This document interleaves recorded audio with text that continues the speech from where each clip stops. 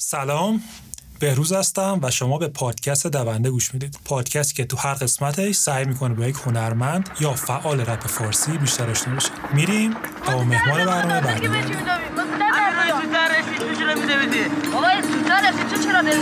خواستم بدونم که خودم چقدر میتونم بگم.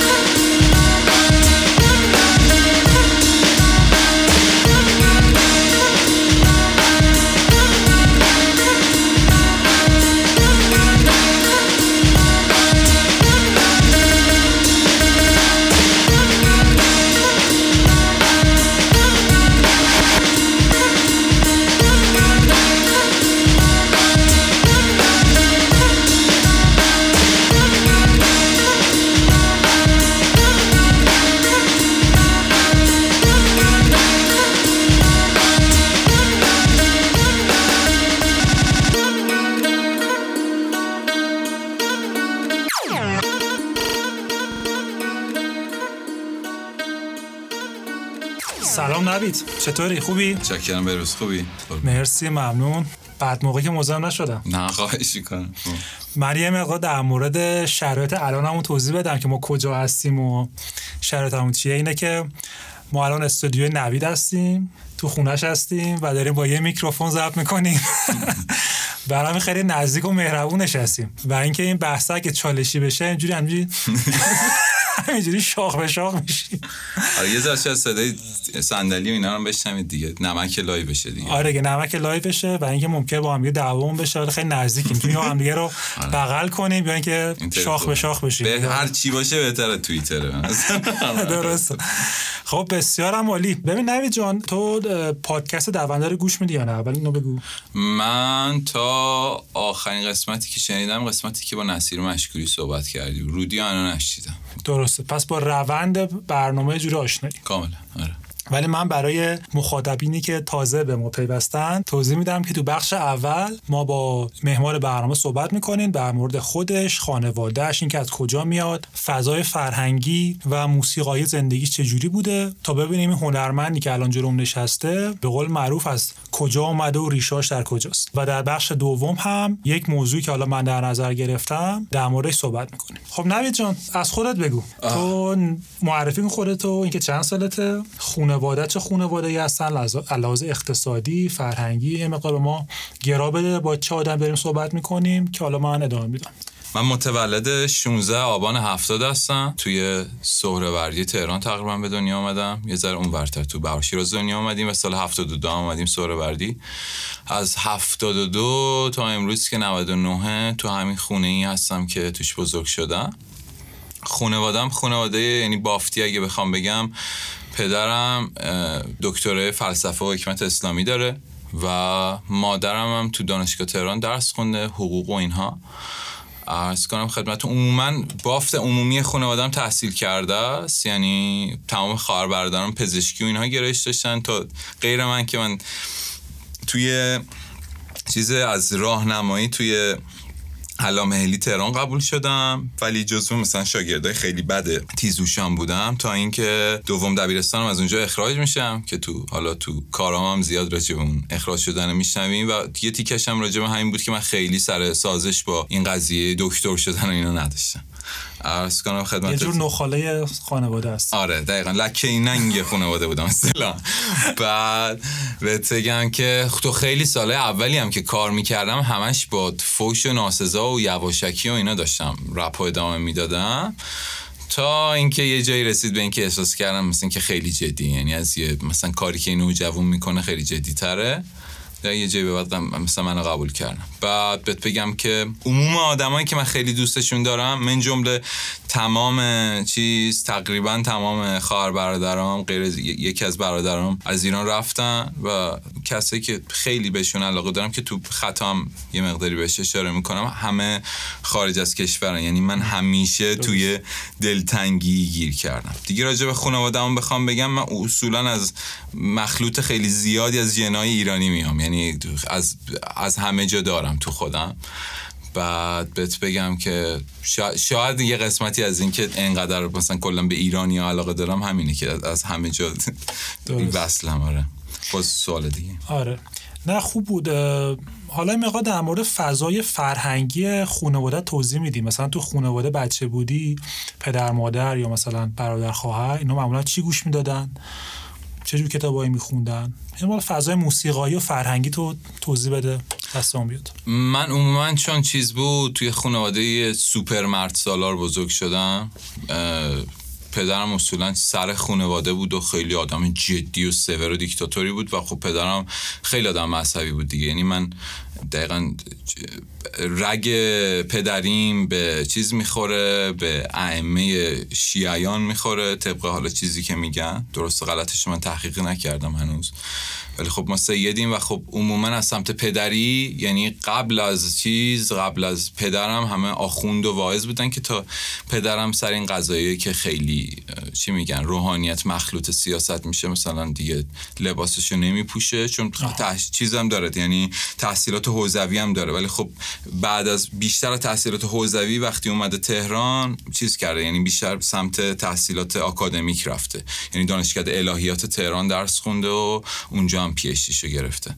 درست اون سمتی. بعد علاوه گوش دادم میگم بیشتر چیز بوده دیگه. من توی خانواده بیشتر بزرگ شدم که حکم اصلی و پدرم میداده و مثلا باید مثلا نماز میخوندی و فلان، که من از قدیم الایام تا همین امروزی هم که مثلا دارم پرستاری پدرم میکنم همش سر جنگ با پدرم دارم. ولی خب جذابه دیگه، یعنی آدمی هن که فلسفه خونده، برخلاف شاید خیلی از آدمایی که تو این هیتن و سواد ندارن و خب باش قشنگ میتونی بحث کنی. درست. ولی خب باید نفس داشته باشی بس. ولی خب یاد رفت در مورد موسیقی بهمون بگی، چه موسیقی گوش میدن خانواده؟ موسیقی تقریبا چیز بدی بود تو خانواده ما. یعنی من بخوام بهت بگم تقریبا موسیقی خاصی نبود من بگم کسی موسیقی خاصی گوش میداد. نسبتا مثلا خواهرام بودن یه مقداری از پاپ روز دنیا رو گوش میدادن. یعنی من تو اون مثلا کاست پلیرایی که خواهرام گوش میدادن، من یادم مثلا هتل کالیفرنیای ایگلز تهش بود که مثلا ما میشنیدیم.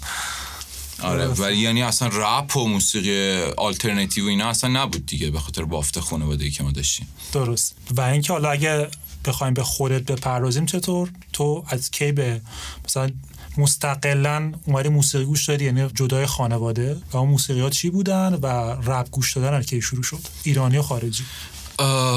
من فکر میکنم حوالی راهنمایی بود که چیز اومد، واکمن اومد. بعد از روزی که به نظر من واکمن وارد دنیا شد، تو یه حریم شخصی برای موسیقی گوش دادنت داشتی دیگه. یعنی قبل از اون موسیقی گوش دادن یه چیز عمومی بود، یعنی خانواده بعد یه چیزی گوش میداد که داشت که مثلا چه خانواده عیونی مثلا گرامافون داشتن، یه چیزی گوش میدادن تو هم میشنیدی. ولی واکمن که اومد تو دیگه حریم شخصی داشتی، هر چی که دوست داشتی گوش میدادی.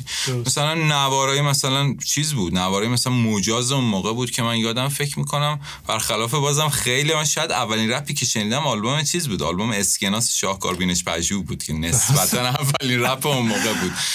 بعد اولین باری هم که من رپ شنیدم یادمه ضبط شده یه چیز بود، یه ویدیو توی مثلا ماهواره بود، داداشم مثلا داشت تو کامپیوترش که فکر کنم مال اسنوپ داگ بود یا نه من 50 سنت بود که من اینو شنیده بودم، گفتم یعنی چی اینا چرا حرف میزنن جای اینکه بخونن، که بعدم اومده بود. تا اینکه رسید به چیز، فکر میکنم سال اول دبیرستان بود، تو زمین بسکتی که ما واسه ورزش رفته بودیم، یکی از بچه‌ها بود به اسم محمد نظری زاده، اون چیز گوش داد، یا آهنگ از فکر کنم تهم یا زد بازی واسم گذاشت که من اصلا کف کرده بودم، گفتم این چی اصلا، این چه دنیایی. خیلی واسم چیز عجیبی بود اون موقع.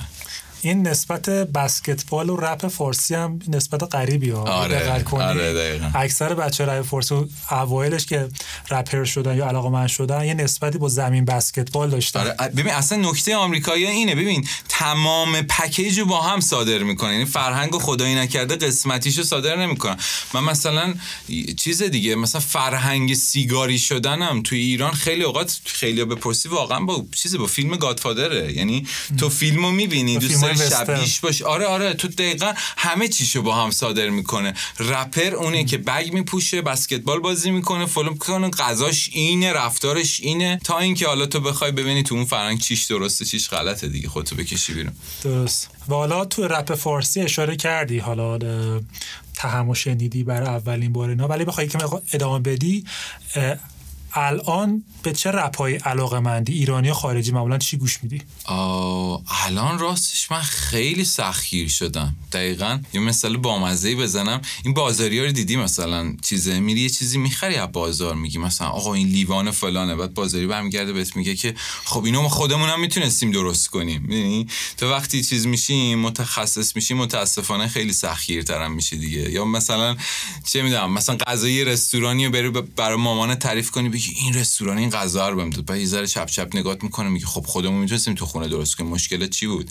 بعد میدونی تو رپ هم راستش با اتفاقی که برای من افتاده همینه. یعنی راستش من الان تو رپ امریکا خیلی ابتذال حس میکنم، یعنی شعرها خیلی شعرهای سطحی و کمی شده و کلا رپرای چی میگن رپرای عمیق و درست حسابی خیلی کم شدن. یعنی مثلا تو رپ امریکا الان اگه بخوایم حرف بزنیم مثلا جیزی، مثلا بگم کندریک لامار، تو معروفاشون، حالا تو دیگه بری تو جزئیات دیگه.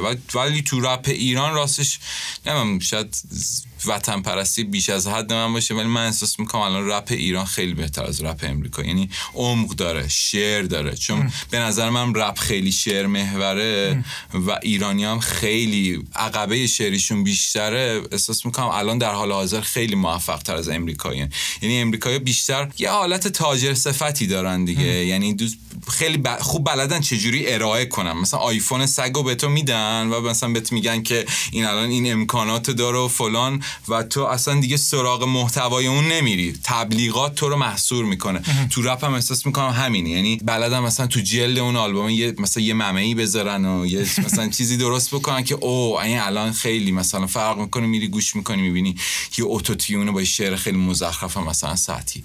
و تو رپ ایران عموما الان اکثر کسایی که من دوستشون دارم یعنی هم باشون کار میکنم، کارشون رو گوش میکنم. بعد فکر میکنم شاید یکی از آرزوهای مخاطبه که فکر میکنم بتونه با کسی که خیلی دوستش داره کار کنه. من فکر میکنم خوشبختی رو دارم. آره رپ حالا آمریکا تجاری‌تر میشه. البته بازم آدمای به قول معروف اگه شعر محوری بخوایم نگاه کنیم و اینا آدمای خوبی دارن، ولی خب اکثرا به عنوان اون چیزی که الان ترنده این چیزی که تو میگی. ولی اگه من بخوام یه مقدار اسم از رپرای ایران بیاری به عنوان مخاطب، یعنی نشستی تو ماشین یا مثلا پشت میز کار چیزی میخوای گوش بدی، رپ فارسی معمولا چی گوش میدی؟ مثلا آهنگ خودتون گوش نمیدید؟ خود شیفتگی نداری؟ راستش بگم دارم، یعنی راستش بگم مثلا من ضبط گرفتم، بعد این کار مثلا خیلی قدیمیه، مثلا فراموشیه، بعد یه سال بعد شروع میکنم گوش میکنم و میگم این تو این شعرش اینو میگفت، من اصلا متوجه این قضیه نشدم. بعد اینش واسه مثلا خیلی بامزه میشه. الان راستشو بگم توی توی این مجموعه بعدی که دارم کار میکنم، یعنی بعد همین در شبکه موجود نمیباشم، این مجموعه که خیلی واسه من جدی و واقعا تمام وجودم، یعنی راستش بگم واسش دارم میذارم. من راستش بگم سربا خیلی دوستش دارم، یعنی اگه بخوام از گروه خودمون خارج بشم، و عموما اکثر بچهای ملی رو من خیلی دوستشون دارم. اون و بچه سروشینا رو دوست دارم، خیلی اوقات خیلی کارهای خفنی میکنن و خیلی مسلطن، ولی راستش بگم تو همین هیته آدمایی که دور ما میگذرن من خیلی دارم. و یه اتفاقی که میفته اینه که من احساس میکنم با توجه به شرایط فعلی دنیا و وضعیتی که اخیراً هستش، اینه که من فکر میکنم رپ یه چیز خیلی خیلی محلیه. یعنی تو اگه رپی به زبون انگلیسی میخونی یا باید ساکن امریکا باشی یا باید ساکن انگلیس باشی که درست درکش کنی. اگه رپ فارسی میخونی باید ساکن یکی از کشورهای فارسی زبان باشی. یعنی مثلا من شنیدم خیلی کم، ولی شنیدم مثلا رپرایی که تو افغانستان رپرای مثلا جالبه، حالا شاید تکنیکی از رپرای ایران عقب‌تر باشن، ولی اون حس زنده بودن و کارشون خیلی حس می‌کنی. توی دقیقاً الانم توی محیط اگه بخوایم برگردیم به همون چیزی که ما هممون حالا طی قرارداد نانوشته با هم میگیم رپ فارسی، کسی که تو رپ فارسی خیلی تاثیر داره اون کسی که توی ایران داره رپ میکنه. این خیلی شامل آهنگسازه نمیشه، بیشتر به به نظر من شامل رپرها میشه، به خاطر اینکه کلام چیزیه که خیلی جهانی نیست. یعنی سخته تو خیابونه مثلا لس آنجلس را بری یه سری جملات انگلیسی بشنوی بعد بخوای فارسی بنویسی، سخته واسط. یعنی من اینجور که من میفهمم این که حتی تو رپ فارسی کسی که فارسی رپ میکنه، اونی که الان علاوه فیزیکی داره تو ایران زندگی میکنه و شعر میگه و رپ میکنه، تو اینا رو بیشتر علاقه داری گوش بدی تا کسی که حالا ایران نیست. اینجوری که من دارم میفهمم. آره من احساس میکنم زنده تره، قشنگ زنده تر. درست. بسیار عالی. من فکر می‌کنم برای بخش اول کافیه و ما با تو سلایق تو خانواده‌ات آشنا شدیم. میریم یه موسیقی از تو گوش میدیم و برمیگردیم. موجشون بیرون انتقامشم من، با این موج ملت تو هیروشیما ازدم. 160,000 نفر با این دکمه به گاه رفتن. میبنده وا میکنه فشار میده جا میکنه، ناخونشو میکشه رو کاغذ، موشکشو داره تا میکنه. دنیا واسش بازی رسونی که بازی نمیکنه باید دایی میشه. چند لاین از چمران و سبقت گرفتی و فکر کردی کی بوده که به من برسی. اون واقعیاش بزرگ راه شدن، شیر جنگل بزرگاف شدن. از سیگار تو دستت تا شلوار تو پات، چیزای تو مغزت افکار اوناست. یه هالیوود واسه توی جغله بس، مد کل زندگی تو بده به دستت. بخواهشن تو یکی رو فکر نشو، اکافه هات واسه من مورخ نشو. یا توهم دادی یا ترحم ساختی، ما هم صاف بودیم تنفر بافتیم، سینه خیز رفتیم خشت و گز کردیم. ما پیاده نیستیم بشنو از نوید، مشتام رو سینمه یادگار دیگمه. علم نه اعتراض سازگار دینمه، اعتراض خوشبختی یه دونه حلقه کلی گل. این دنیا بدون سقف رو ویترینای تنگی تو. چی شد ته اون کارتونا، چی شد قهرمان ما که باخت واسه شما چی برد. الان دارن چی پر میکنن تو مغز این بچه ها، پشت اون پرده بدون ای سر صدا. سلام گرگ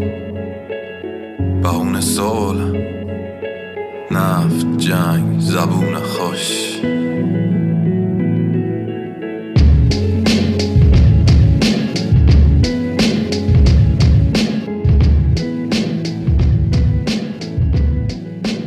خب برگشتیم با نوید و اینکه آره ما این بحثمون هم ممکنه چالشی بشه چون این مقدار عقیدتی بحثمون. خب بعد ممکنه با هم دیگه اینجا خیلی نزدیک هم هستیم توی گفتم شاخ به شاخ هم بشیم. آره ولی حالا امیدوارم جوری نشه. ببین نوید من به تو زنگ زدم و بهت گفتم که میخوام در مورد این موضوع با تو صحبت بکنم. حالا این چیه؟ ببین تو از قدیم یه تمی توی کارات هست که تو بعضی از آهنگات اینا حالا تکرار میشه، از قدیم هم داشتی و اونم یه جور تم و فرهنگ به قول معروف جنگ و میهن پرستی و دفاع مقدس و حالا اگه بخوام با تعبیری که به قول معروف حاکمیت استفاده میکنه دفاع مقدس و این تو کارات تکرار میشه. مثلا آهنگی دارید تو خش که در مورد دایت میخونی اگه اشتباه نکنم، درست، سعید جان بزرگی از اونجا شروع میشه. بعد توی کارهای دیگر مثلا فکر میکنم پرده ها مثلا بازی اشاره میکنی و حالا کارهای دیگه کم و بیش رقاص فکر میکنم همین اواخر مثلا اشاره میکنه به اون قضیه قواسا که دست به سال پیداشون کردن که کشته شده بودن، شهید شده بودن و این تم تو کاره تو از قدیم شاید حالا 8 سال 9 سال بشه که اشتباه نکنم یه جورای همیشه بوده تا به امروز. حالا یه سری تمای دیگه هم هست به این مربوطه ولی من میذارم بعدا ازت میپرسم این از کجا میاد. یعنی حالا تو در بخش اولی ما درباره خودت گفتی به ما، ولی این بحث جنگ و این بحث میهن پرستی که الان هست این از تو کار تو از کجا میاد؟ از کدوم تجربت میاد؟ راستش من خیلی میتونم از عقب شروع کنم و پیشا پیش معذرت میخوام اگه آدم حرافیم. یعنی تو داشتی سوالو مطرح میکردی من توی ذهنم میدیدم که باید خیلی توضیح بدم تا به جواب سوالت برسم.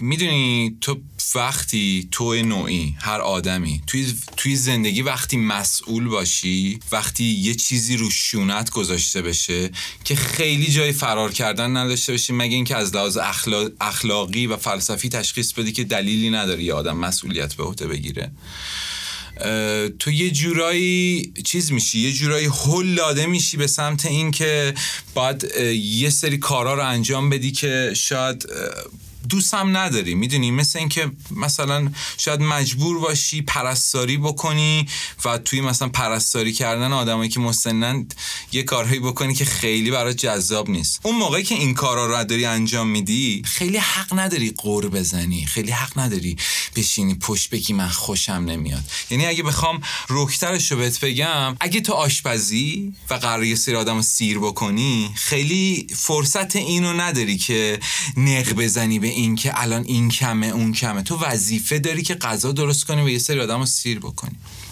شاید به خاطر موقعیتی که من تو زندگی شخصیم توش قرار گرفتم، یه جورایی تو تمام دوره‌های زندگی شخصی من همیشه هل داده شدم به این که باید وایسم، مسئولیت بپذیرم و مسئولیتم انجام بدم. میدونی شاید یه روزیه که من مثلا از مهمونی اومدم، حالم خیلی عجیب و غریبه، 3 ساعت بیشتر نخوابیدم، 6 صبح مثلا بعد با آمبولانس با من ببرم بیمارستان و وایسی این کارا رو انجام بدی. یعنی زندگی شخصی منم شاید یه جوری اینطوری قرار گرفت، کما این که جوری که من رپر شدم خیلی فرق می‌کرد با جوری که بقیه رپر شدن. یعنی من فکر می‌کنم یه دوره 1 ساله 2 ساله توی استودیو کار می‌کردم بهروز و توی اون استودیو اینطوری بود که یه پسره مثلا میومد، مثلا باباش بهش پول داده بود که واسه تولد مامانش یه آهنگ شیشه هاش بخونه.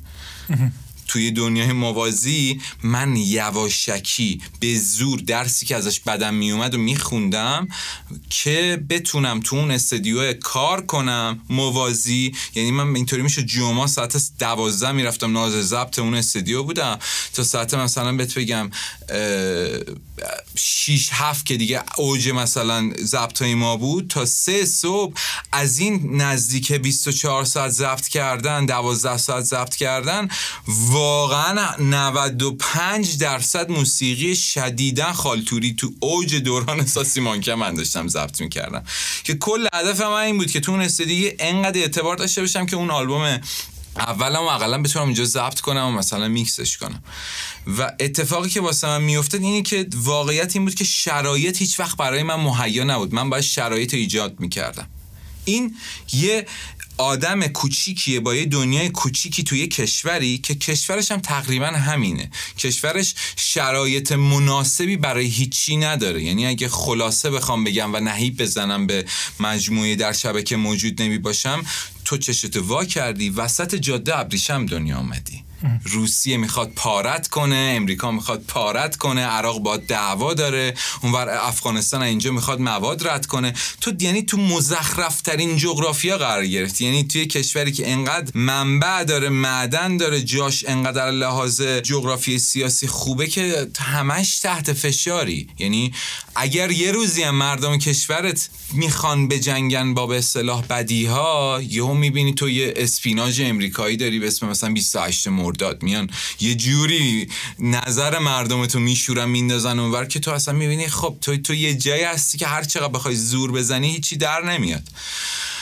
اگر بخوام به سوالت برگردم، خیلی بخوام از نوید گفتم، ایرانو گفتم، بخوام خیلی فاصله بگیرم بالا نگاه کنم، من به انسان نگاه هم جوریه که ما همیشه توی یه تلاشی هستیم که بتونیم دنیا رو قشنگ کنیم و نکته خیلی بارزش اینه که قشنگ کردن دنیا کار سختریه. یعنی به اصطلاح گیمرها تو لایت ساید بازی کردن سختره. من مثلا دوستایی دارم الان خیلی توی ورلد آف وارکرافت با هم بازی میکنیم، مثلا از این که مثلا تو الاینس تو این قسمتی که خیلی همه خوبن و مهربونن بازی میکنن شاکیان، ولی همیشه واسه من دقیقاً چالشش همینه که اون کار درست کردن همیشه کار سختریه. تو خیلی سخته همیشه راست بگی، تو خیلی سخته توی کشوری که مدیریتش ایراد داره، حکومتش فاسده، تو مردمش علاوه فرهنگی 100 تا مشکل دارن، اقتصادش زمین خورده، تو بیای یه چیزی درست بکنی که اون بتونه کشور رو بلند بکنه. کما این که بنا به تاریخی که من خودم، نه تاریخ سیاسی، نه تاریخ جنگ که کیکیو کشته، این که مثلا توی صنعت لباس، آقا تو فرانسه چی میشه؟ دیور و شنل میان بالا، توی ژاپن چه اتفاقی میفته؟ سونی میاد بالا، تو امریکا چه اتفاقی میفته؟ فلان چیز فلان صنعت میان بالا. و تو نگاه میکنی میبینی اینا همش توی شرایطی ان که نابودی مطلقه.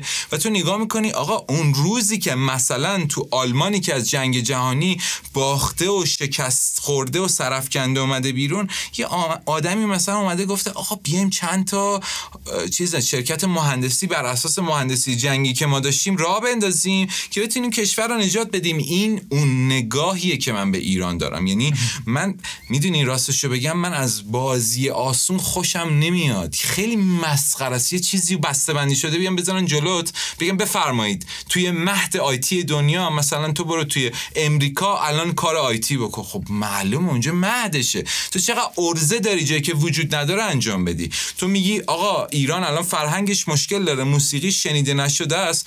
تو یه رپر چقدر میتونی موسیقی تولید بکنی که جلوی یه احمقی مثلا تتلو وایسی، جای اینکه هی بری توییت کنی بگی تتلو بی ادب، تتلو بی شعور. میدونی منظورم چیه؟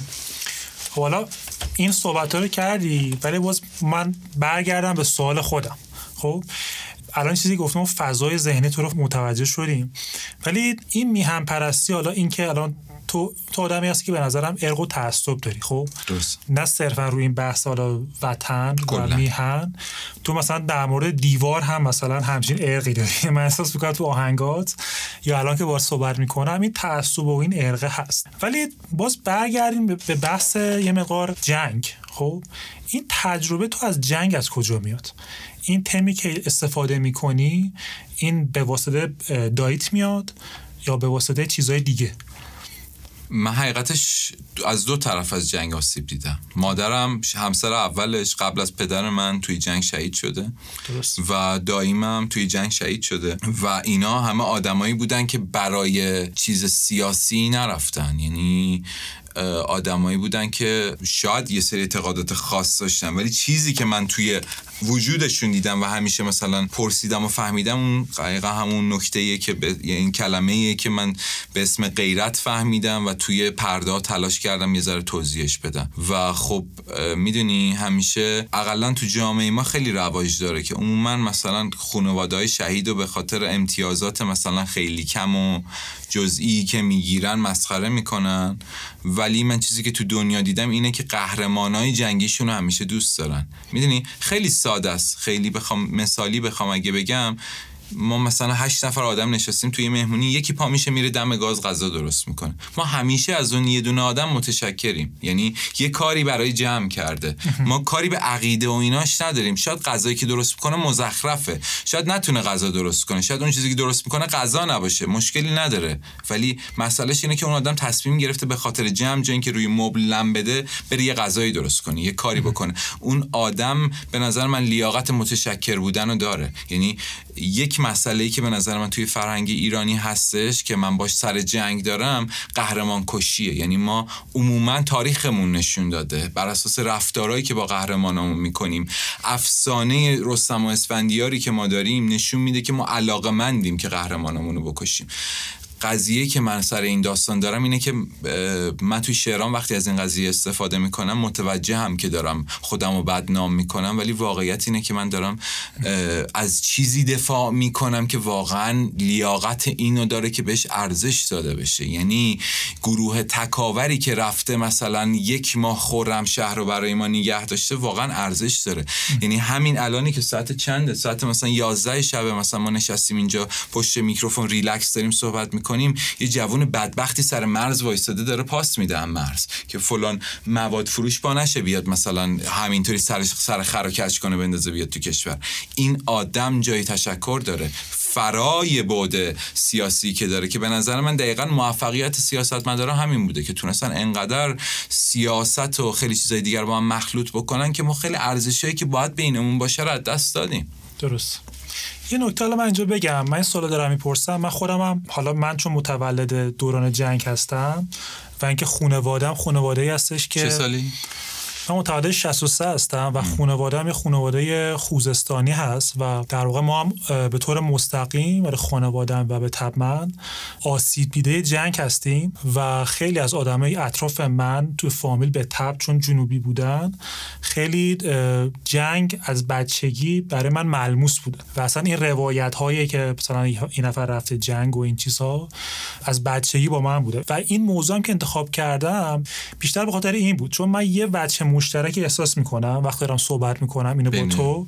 آره بین من و تو. ولی نکته که میخوام بهش برسم در واقع اینجاست. ببین تو جنگو گفتی جنگ ما یه سری قهرمانان داریم که اینا میرن از مردم دفاع میکنن به علیه دشمن. خب و اینجا هم گفتی که تو خیلی از کشورهای دنیا نه تنها ایران این قضیه ممکن ایدئولوژیک بشه و یه عده توی کشور، تو هر کشوری، نه فقط ایران، هر کشوری ممکنه با این ایدئولوژی مشکل داشته باشن و سیاستمدارا معمولا ایدئولوژی خودشونو قاطی این منافع ملی و این به قول معروف این قهرمان‌های اصطلاح میکنن که رفتن از کشورشون دفاع کردن، اصطلاح بهره برداری میکنن، کاری که حالا سیاستمدارا در کل انجام میدن، نه تو ایران نه کشور بسیاری این کارو به قول معروف انجام میدن.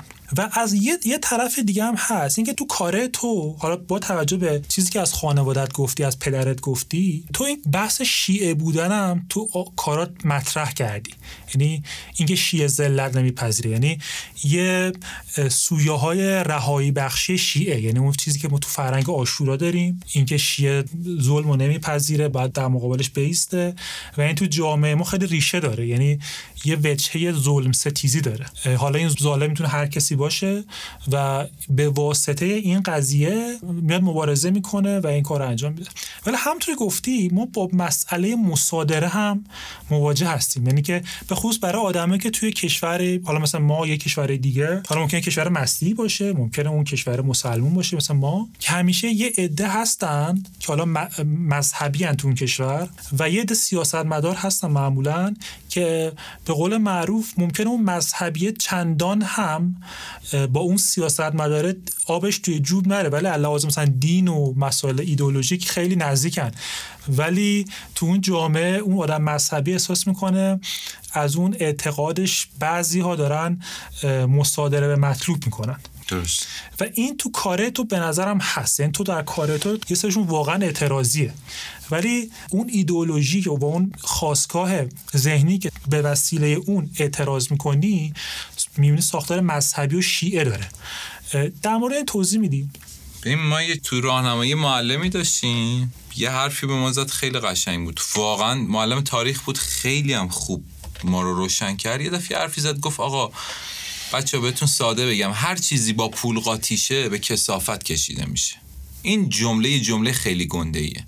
میدونی من فکر میکنم 20 سال پیش 30 سال پیش جهان تکنولوژی بود، جهانی بود که کی میتونه بیشتر یه چیز خفن‌تر تولید کنه، کی زودتر بره فضا، کی کامپیوتر درست کنه، کامپیوتر خفن‌تر درست کنه. الان امروز تو نگاه کنی 5 سال اینطورا که گوشی‌های تلفن تغییری نمی‌کنن، آیفون 12 با 11 با 10 فرق خاصی نداره، همونیه که بود، یه ذره قیافش تغییر کرده. میدونی فضا رو همه رفتن، حالا یکی یه دونه مثلا فضاپیمای گنده تر میفرسته، خیلی تغییری نمیکنه، ولی از اون حالت هیجانش دور شده. من احساس میکنم امروز جهانی که ما داریم توش زندگی میکنیم، فقط تفسیر خودم ممکنم غلط باشه، جهان تبلیغاته. ما داریم توی جهان تبلیغات زندگی میکنیم، جهانی که کی میتونه اون چیزی که ارائه میکنه رو بهتر تبلیغ کنه، جهانی که دقیقاً توش امروز تو نگاه میکنی هر چی سیاستمدار احمق‌تر و بیشعورتر داره سر کار میاد تو کل دنیا، توی کل دنیا. شاید یه سری استثناءات هم داشته باشه، ولی واقعیت اینه که تو نگاه میکنی یه کسی مسخره میکنی، میگی نکنه این بیاد مثلا فلان بشه، فلان پستو بگیری، و میبینی ای بابا همین اومد مثلا پستر رو گرفت، و تو میبینی نه فقط جهان تبلیغاته. چقدر تو تراکت بیشتر پخش کردی، چقدر پستات بیشتر لایک خورد، چقدر نمیدونم چقدر تونستی مردمو بیشتر گول بزنی، چقدر این کار بکنی.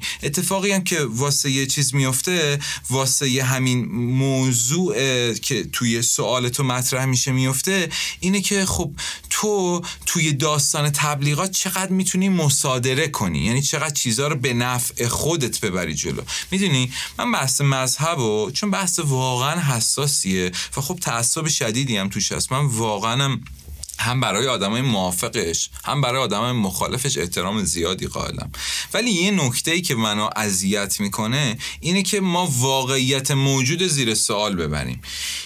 نمیگم از هر 100 تا ایرانی 100 تاش، نمیگم 90 تاش، نمیگم 50 تاش، از هر 100 تا ایرانی اقلن 10 تا ایرانی هستن که محرم میشه یه حالی میشن.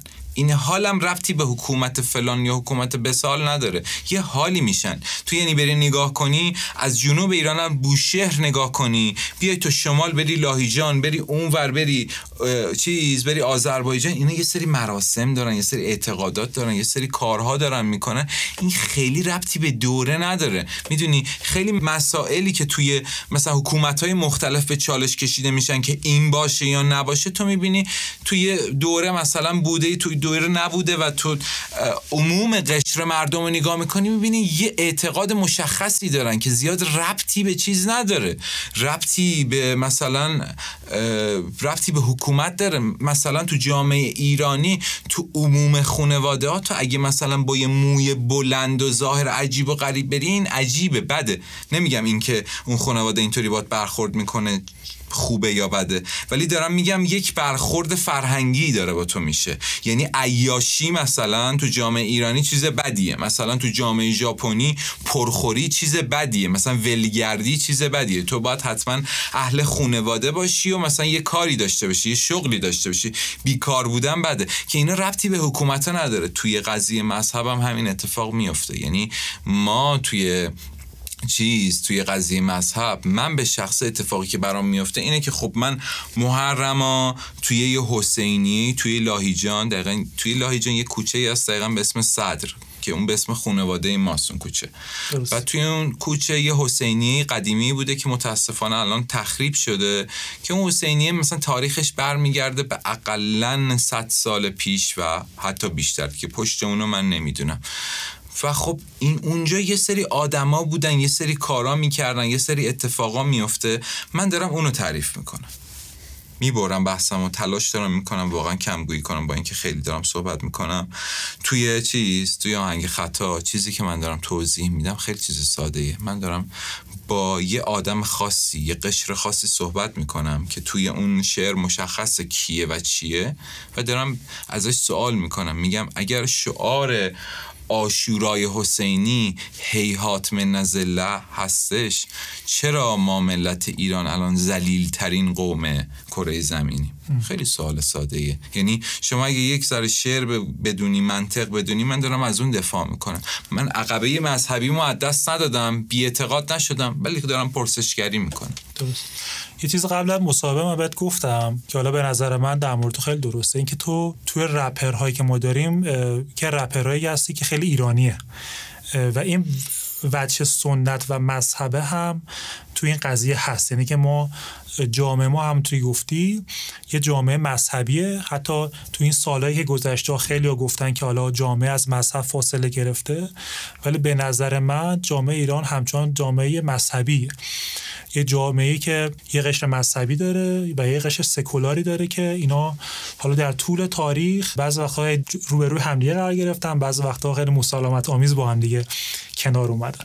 ولی ببین یه نکته هست، حالا اسم هیهات رو گفتی، من میخوام از توی سوالی بپرسم. ببین تو رپ فارسی این چیزی که تو داری میگی، مثلا مگه میخوام همین تمایی که در مورد تو گفتم، مثلا تا یه حدی در مورد هیچ کس هم هست. مثلا هیچ کس هم این قضیه وطن پرستی، ارق ملی و ناموس و اینا تو کار دهه 80ش بود.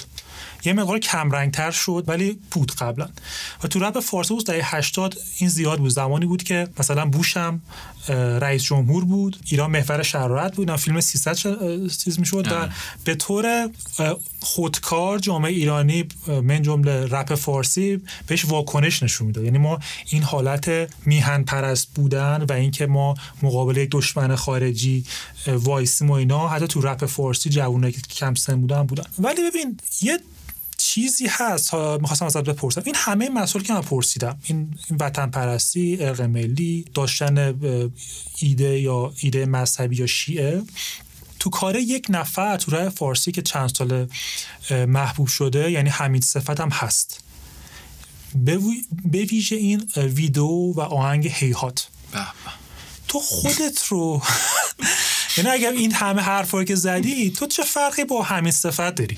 یعنی الان نه جدی الان تو میخندی، ولی تمام این حرفی که گفتی خب اونم همینه دیگه. اونم ببین در اوج این که ایران داشته بالای داعشی بوده، داشته میجنگیده و اینجور چیزا، مسئله اون بوده و اینا هم بوده، اونم میاد اینو مطرح میکنه از یک جانب تفکر شیعی ظلم ستیزی این بدونه مطرح میکنه و همین مذهبی بودن و یه مقدار پیشینه مذهبی داره و این چیزا. فرق تو با حمید صفت چیه؟ واقعا فکر نمی‌کردم این سوال ازم پرسید. خودت گفتی، من خواستم باید قبل مصاحبهت بگم. نه اشکال نداره، نه خوبه باشه، اشکال نداره. خب الان اون تیکه که تو میدونی من چی جواب میدم یا نمیدونی من چی جواب میدم؟ خب اینو من فکر میکنم میدونم تو میخوای جواب بدی، حالا بگو. باشه نوبت من میشه.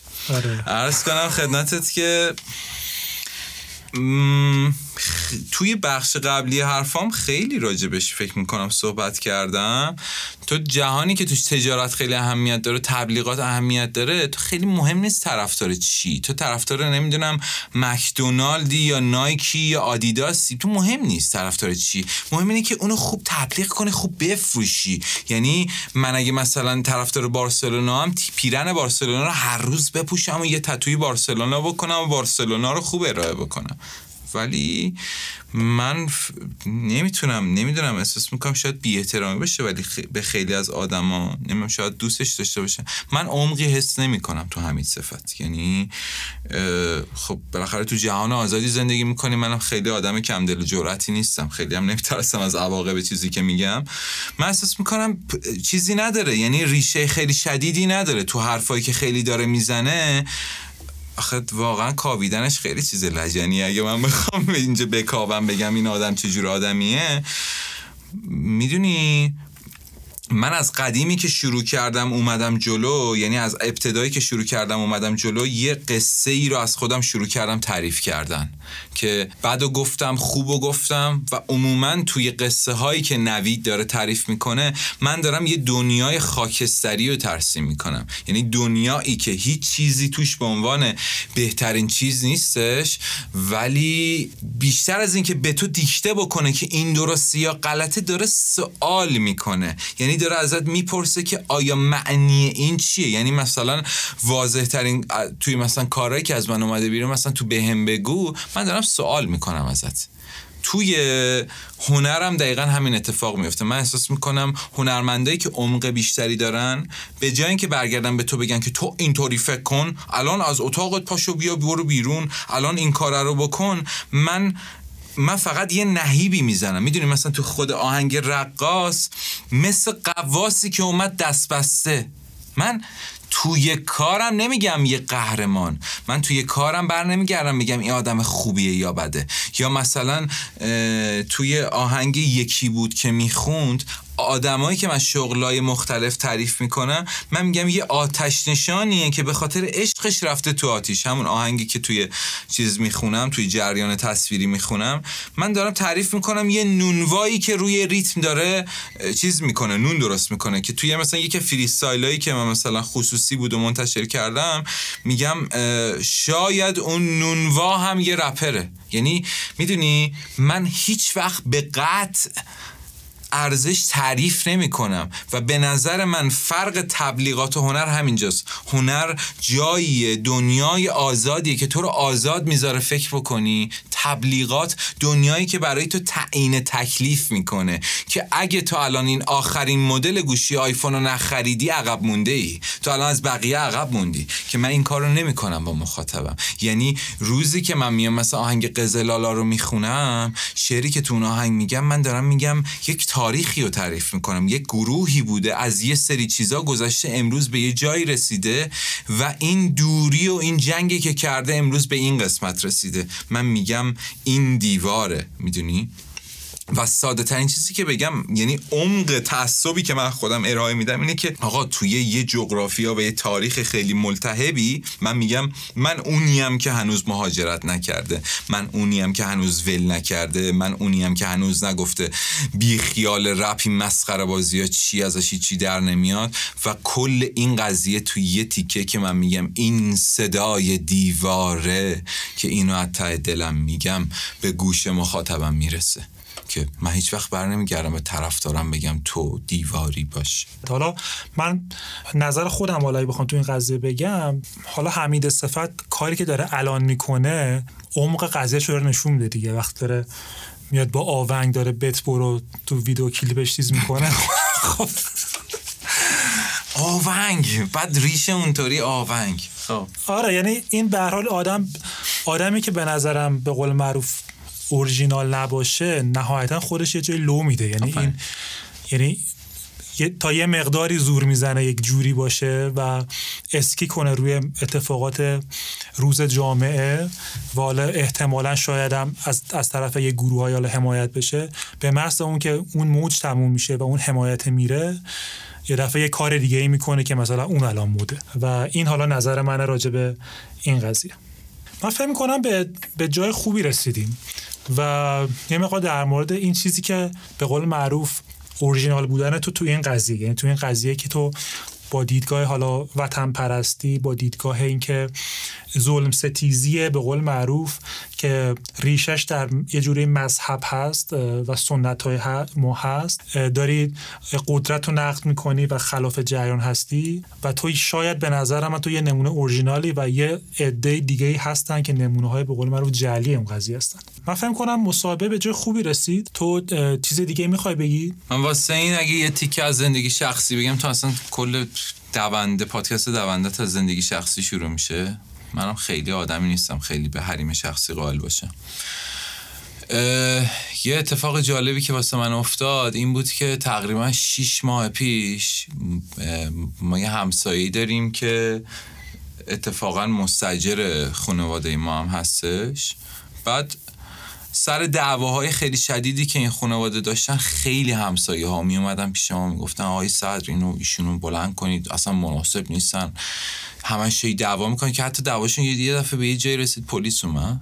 بعد من راستش تو جزئیات خانواده‌شون بودم یه مقداری و میدیدم بر اساس التهابی که توی کشور و تو دنیا هستش اینا هم تحت فشارن، مثل خیلیای دیگه سر فشار مزخرفی که سیاستمدارای محترم دنیا به مردم دنیا وارد میکنن اینا هم زمین خوردن. و اتفاقی که افتاد اینه که من مجبور شدم با همسایه مثلا 10 سالمون درگیر بشم سر این که بگم نه من نمیذارم اینا مثلا بلند شن. چون یه چیزی هست، یه نکته‌ای هست که شاید اصلی ترین سر جنگ من با نظام آموزشی فعلی دنیاست، اونم اینه که موجودی که ضعیف‌تره و به نظر اونجا اشتباهه باید حذف بشه، باید دور ریخته بشه. و سوالی که من از همسایه‌ام داشتم آقا اینا خانواده‌ان که آسیب دیدن، دعوا دارن میکنن، همدیگه رو دارن جر میدن، ما بریزیمشون دور؟ یعنی چی؟ یعنی ما از تو جنگل پا شدیم اومدیم کنار رودخونه شهر ساختیم که بعد تصمیم بگیریم که هر آدمی مزخرف بود بریزیمش دور، حذفش کنیم؟ این یعنی چی؟ یعنی آدمایی که میان فردا شیر میشن تو مثلا محیط مجازی میگن مثلا حذف کردن اشتباه هست آی حکومت محترم، بعد اینا چجوری مثلا توی زندگی اجتماعی که میکنن نمیتونن همدیگر رو تحمل کنن و مهمتر از اون نمیتونن همدیگر رو دوست داشته باشن. اتفاقی که افتاد واسه من اینه که من هزینه این که همه همسایه‌ها با هم بد بشن رو دادم. این همسایه‌ای که گفتم و نگه داشتم، یعنی نذاشتم از پیش ما بره و واقعیتی که الان اتفاق افتاد بعد از گذشته شاید 6 ماه اینطوره باشه. خب من دارم توی ساختمون و این محیط زندگی میکنم، دعواشون کمتر شده به روز. یعنی اتفاق خیلی ساده ایه، یعنی من حذفشون نکردم، بعد یه جایی تو زندگیشون فهمیدم آقا یه آدمی ممکن از فضا بیاد، ممکنه اشتباهاً از ما حمایت بکنه و دقیقاً میبینم اصلا دیگه صدا دعواشون نمیاد، یعنی میبینم دارن زندگی میکنن میرن میان. خب من فکر میکنم این مثال خیلی چیز دوری از زندگی کلی که ما داریم تو دنیا میکنیم نیستش. درست. دست درد نکنه. مرسی به خاطر اینکه موضوعی که حالا من انتخاب کردم برای این پادکست و این مصاحبه موضوع حساسیه و ما الان توی جوی در کشورم داریم زندگی میکنیم که هر چیزی که بگیم که یک بخشش انگار اینجوری که ما با حاکمیتی همسو هستیم. آره. یا حتی این که آره هر چی بگیم که به نظر حتی بیاد یک دفعه یک واکنش عجیبی از سمت گروه زیادی از جامعه برمیانگیزه، به خصوص گروهی که تو مجازی خیلی فعالن و این حرف زدن راجع به خیلی مسائل سخت کرده واقعا. اگه من بخوام صادقانه بگم، من دوست دارم خیلی برم سمت یک مسائلی که شاید حساسه، ولی بعضی وقتا فکر میکنم که نه، بهتر نرم. چه کاریه این چه کار سرت مگه درد میکنه الان مثلا بری در مورد این قضیه حرف بزنی؟ ولی محکومی به خود سانسوری. آره، یعنی بعضی وقتا به قول معروف یه دو تا چهار تا میکنیم، میگه نه من این کار نکنم چون ممکنه یه عده‌ای اینجوری برداشت کنن یا مثلا فلان. ولی به نظر من حرف حقو باید زد و اینکه نظراتو باید شنید و ما هم آدم‌های معمولی هستیم، یعنی که ما آدم‌های نه در داخل قدرت هستیم، ما بسیار آدم معمولی هستیم که داریم کار به قول معروف فرهنگ هنری خودمون رو میکنیم و وابسته به جریان و هیچ داستانی هم نیستیم. آره، و بهتره که صادقانه و صریح حرفمون رو بزنیم، ما که به قول معروف که خودمون که حداقل خودمون رو میشناسیم. آره.